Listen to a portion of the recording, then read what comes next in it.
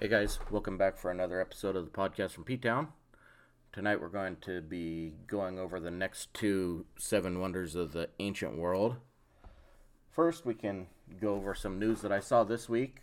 Supposedly, or I guess not supposedly, in his own words, Hunter Biden came out in a memoir and spoke that shortly after his brother died, he started sleeping with his widow. So, that's interesting. I also saw something that Coca-Cola, hopefully everybody's still boycotting them, but supposedly they are against the voter or the law that they're trying to pass in Georgia to require ID for voter registration. They're opposing that law, but yet they're requiring people to show passports or photo ID to attend their annual meeting for their shareholders. So it's a little bit of a hypocrisy on that one. But other than that, that's your happy news for the week, I guess. So we're going to start this one off talking about the statue of Zeus at Olympia. And I'm pretty sure that everybody knows who Zeus was and that he was basically the king of the gods. But there is this statue of him. It was created in 435 BC, and it was created by a Greek sculptor named Phidias. And the entire statue, it was 41 feet tall. So it was commissioned by a group of people called the Eleans, and they're basically a district of ancient Greece. They had all their different areas and whatnot broken up into districts. And they wanted something to outdo their rivals, which were the Athenians. And Phidias had previously built a sculpture for them as well. So then they saw the sculpture that they did for the Athenians, and they had him come do one for them to outdo them, I guess. But these guys, they had a new temple built for Zeus, and so they needed a statue to go in it. And although this thing has been documented, the only visual evidence that they have from this actual statue are coins that were found that had the sculpture carved on them. And some of the documentation, there was a guy in the 2nd century by the name of Pausanias. He wrote a detailed description of the statue, and he said the statue was crowned with a sculpted wreath of olive sprays and wore a gilded robe made from glass and carved with animals and lilies. And then in its right hand it held a small chryselephantine statue of crowned Nike, who Nike was the goddess of victory and expensive shoes. And then in its left hand, it had a scepter inlaid with a bunch of different types of metals, and it had an eagle on it. And then the throne, it also featured painted figures and wrought images, and it was decorated with gold and different precious stones, ebony, and ivory. So they really went all out for this statue that they had built. And then Zeus's golden sandals, they were on a footstool, and the footstool was decorated with what's called an Amazonomachy in relief. And relief is basically the metal is inlaid behind what they're wanting to show the picture of, if you can picture that. But Amazonomachy, it was a mythical battle between the ancient Greeks and the Amazons. And the Amazons were featured quite a bit in mythical Greek literature and in their culture and stuff. And it was basically a nation of female warriors. And I haven't studied Greek stuff much since I was in high school, but those Greeks, they were really into different gods too. I think they did a lot of it to explain why things were the way they were or how things worked. And they had gods for everything. And they built up these mythical stories of how the gods had wars and battles with one another and whatnot. It's actually kind of interesting how well their imaginations were. But the statue, getting back to the statue, they also kept the statue coated with olive oil to protect it from the environment. And Phidias, he said that the inspiration for the statue, he got the inspiration from Homer's poem called the Iliad. There's the Iliad and the Odyssey, and I think they're both still required reading in high school. So with this statue, you may wonder what happened to it.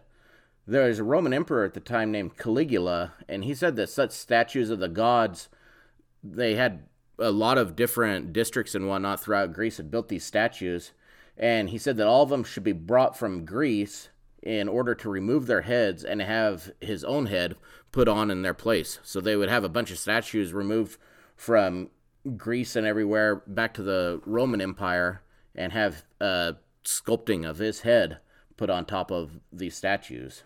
But before this statue could be moved, the emperor ended up being killed in 41 AD, and they say that his death was foretold to them by the statue. And then not much happened with it. In 391 AD, another Roman emperor said that participating in pagan cults was no longer allowed, and so all these temples of the other gods and stuff ended up being closed down. So this thing just kind of sat around for quite a while and pretty much fell into disuse. And then another historian, I didn't catch his name, stated that the statue was hauled off to Constantinople and it was destroyed in a fire in 475 AD. Although they couldn't find the remains of the statue and whatnot in Constantinople, but archaeologists, they actually found Phidias's workshop close to where the statue was originally created. And it had to have been close because they wouldn't be able to move that thing. The size and the weight of that statue, they wouldn't be able to move that. But they did find things that they have claimed were at Phidias's workshop where he'd actually built the statue at. And that's kind of all we have on the statue of Zeus. So now we're going to move on to the mausoleum at Halicarnassus. And this thing was built in 353 and 350 BC. And it was a tomb that was built in modern day, the area is called Bodrum, Turkey. And it was built for a guy named Mausolus and his sister wife, Artemisia II of Korea. And if you caught that, I did say sister wife. And evidently this was a real wife because they had children together. So the building was designed by two Greek architects named Satyros and Pythias of Priene. And the rulers back in the ancient days, if you haven't caught on by now, a lot of the rulers back in those days, they must have been pretty horrible narcissists because, kind of like all the what we just talked about of Caligula wanting the statues to have their heads removed and have his put on and whatnot. So it's said that Mausolus, he started designing this elaborate tomb actually before his death, and then his sister wife continued building it after his death.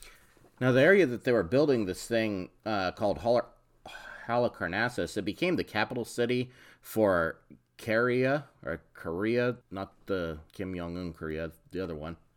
But I can see investing a lot of money into an area if it's going to be the capital. So they go in and renovate the buildings and whatnot and make it clean and make it kind of an area that stands out because it is their capital.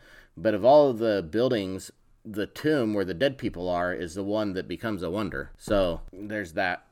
But anyhow, Artemisia, she spared no expense as she continued the work on this, and she had messengers go to Greece to find sculptors and artists to come work on the tomb. And one of the guys that she got to come was the guy he supervised the building of the Temple of Artemis, one of the other wonders that we spoke about. And this guy, he must have been his name's on two of the wonders of the ancient world. Along with him, there were hundreds of other craftsmen and sculptors and whatnot that came to work on this mausoleum. So the mausoleum, it was built on a hill overlooking the city, and the whole structure was in an enclosed courtyard. And I kind of, when I picture it, I kind of assume it was kind of like the temples in Israel, where they had the outer courtyard and then the temple was placed inside that. But in the center of this courtyard was a stone platform, and that's where the tomb sat at. And there was a stairway leading up to this, and the stairway going up, it was flanked by stone lions on either side of it. And then on the outer walls of this were the statues of different gods and goddesses all standing around it. And then in each of the corners, there were stone statues of warriors on horseback that they say guarded the tomb. Then in the center of the platform was the tomb, and it rose to 1/3 of the mausoleum's full height. So the bottom third of this was the actual mausoleum, and the whole full height of the thing was 148 feet. And the tomb was a marble square, and the sides of it were relief sculptures, which we talked about that in the previous one, if you were paying attention. They showed action scenes. And then on the top of this section were 36 columns that rose another third of the height. And there were 10 columns on each side with with the four corners actually sharing a column. That's how we got to the 36. And then in between each of the columns was another stone statue. And then behind the columns was another block that it held the roof up. Now the roof on this thing, it was the final third of the height, and it was a pyramid-shaped roof, and at the peak of it was a stone quadriga, and this was a chariot or cart back in those days that was pulled by 4 horses, and in the cart were Mausolus and Artemisia. It's not known how the mausoleum was actually destroyed. There was a 12th century writer that was doing a commentary on Homer's Iliad again, and in his commentary he states that it was and is a wonder. And so this made a lot of people believe that it was actually still standing when he wrote this commentary on it. And then another writer concluded that it must have been destroyed between that 12th century writing and 1402, because in 1402 the Knights of St. John of Jerusalem showed up, and they recorded that the mausoleum was actually in ruins. They had written writings of this. But the local Greeks and Turks in the area had no names or legends to account for the ruins, and so that suggests that it could have been an earlier period. The people that were living there when these knights moved in, they didn't really have any stories or legends about all the ruins that they found in those areas. So the cause of destruction, although nobody really knows, they say the cause of destruction was most likely thought to be an earthquake, because they guess looking back geologically or something, they could tell that there were earthquakes in the area around that time. And back in those days, the guys weren't really thinking about building their buildings earthquake-proof, I guess. So with the ruins, though, many of the stones that the knights found, they were used to fortify their castle at Bodrum. And they also found a lot of those reliefs that we had talked about. They used those to decorate the castle that they built over there in Bodrum. And this building, it actually wasn't named a wonder because of its size. I mean, granted, it was a really big building, but the size wasn't why people voted on it being listed as a wonder. It was because of the beauty of its design and how it was decorated with all these different sculptures. And like I said, that sister wife, she brought in people from all over the place to help work on this thing. And they really must have done quite a good job. But now the only parts left of the mausoleum are some of the foundations of some of the statues. They did actually find some of those in that area. But it said that the building, this was one of the longest standing, besides the Great Pyramid of Giza, obviously, which is still standing.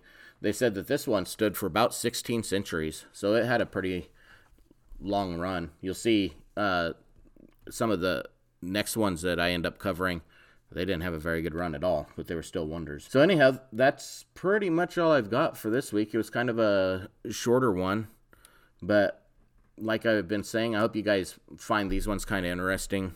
There's been kind of fun to research and whatnot. So go ahead and follow us on Podcast from P-Town on Facebook, or go out and follow me on P-Town Podcast on Instagram, or send me an email at ptownpodcast74@gmail.com, and continue to share this out on your pages and whatnot. Hopefully we can crest that 1,000 mark on the listens.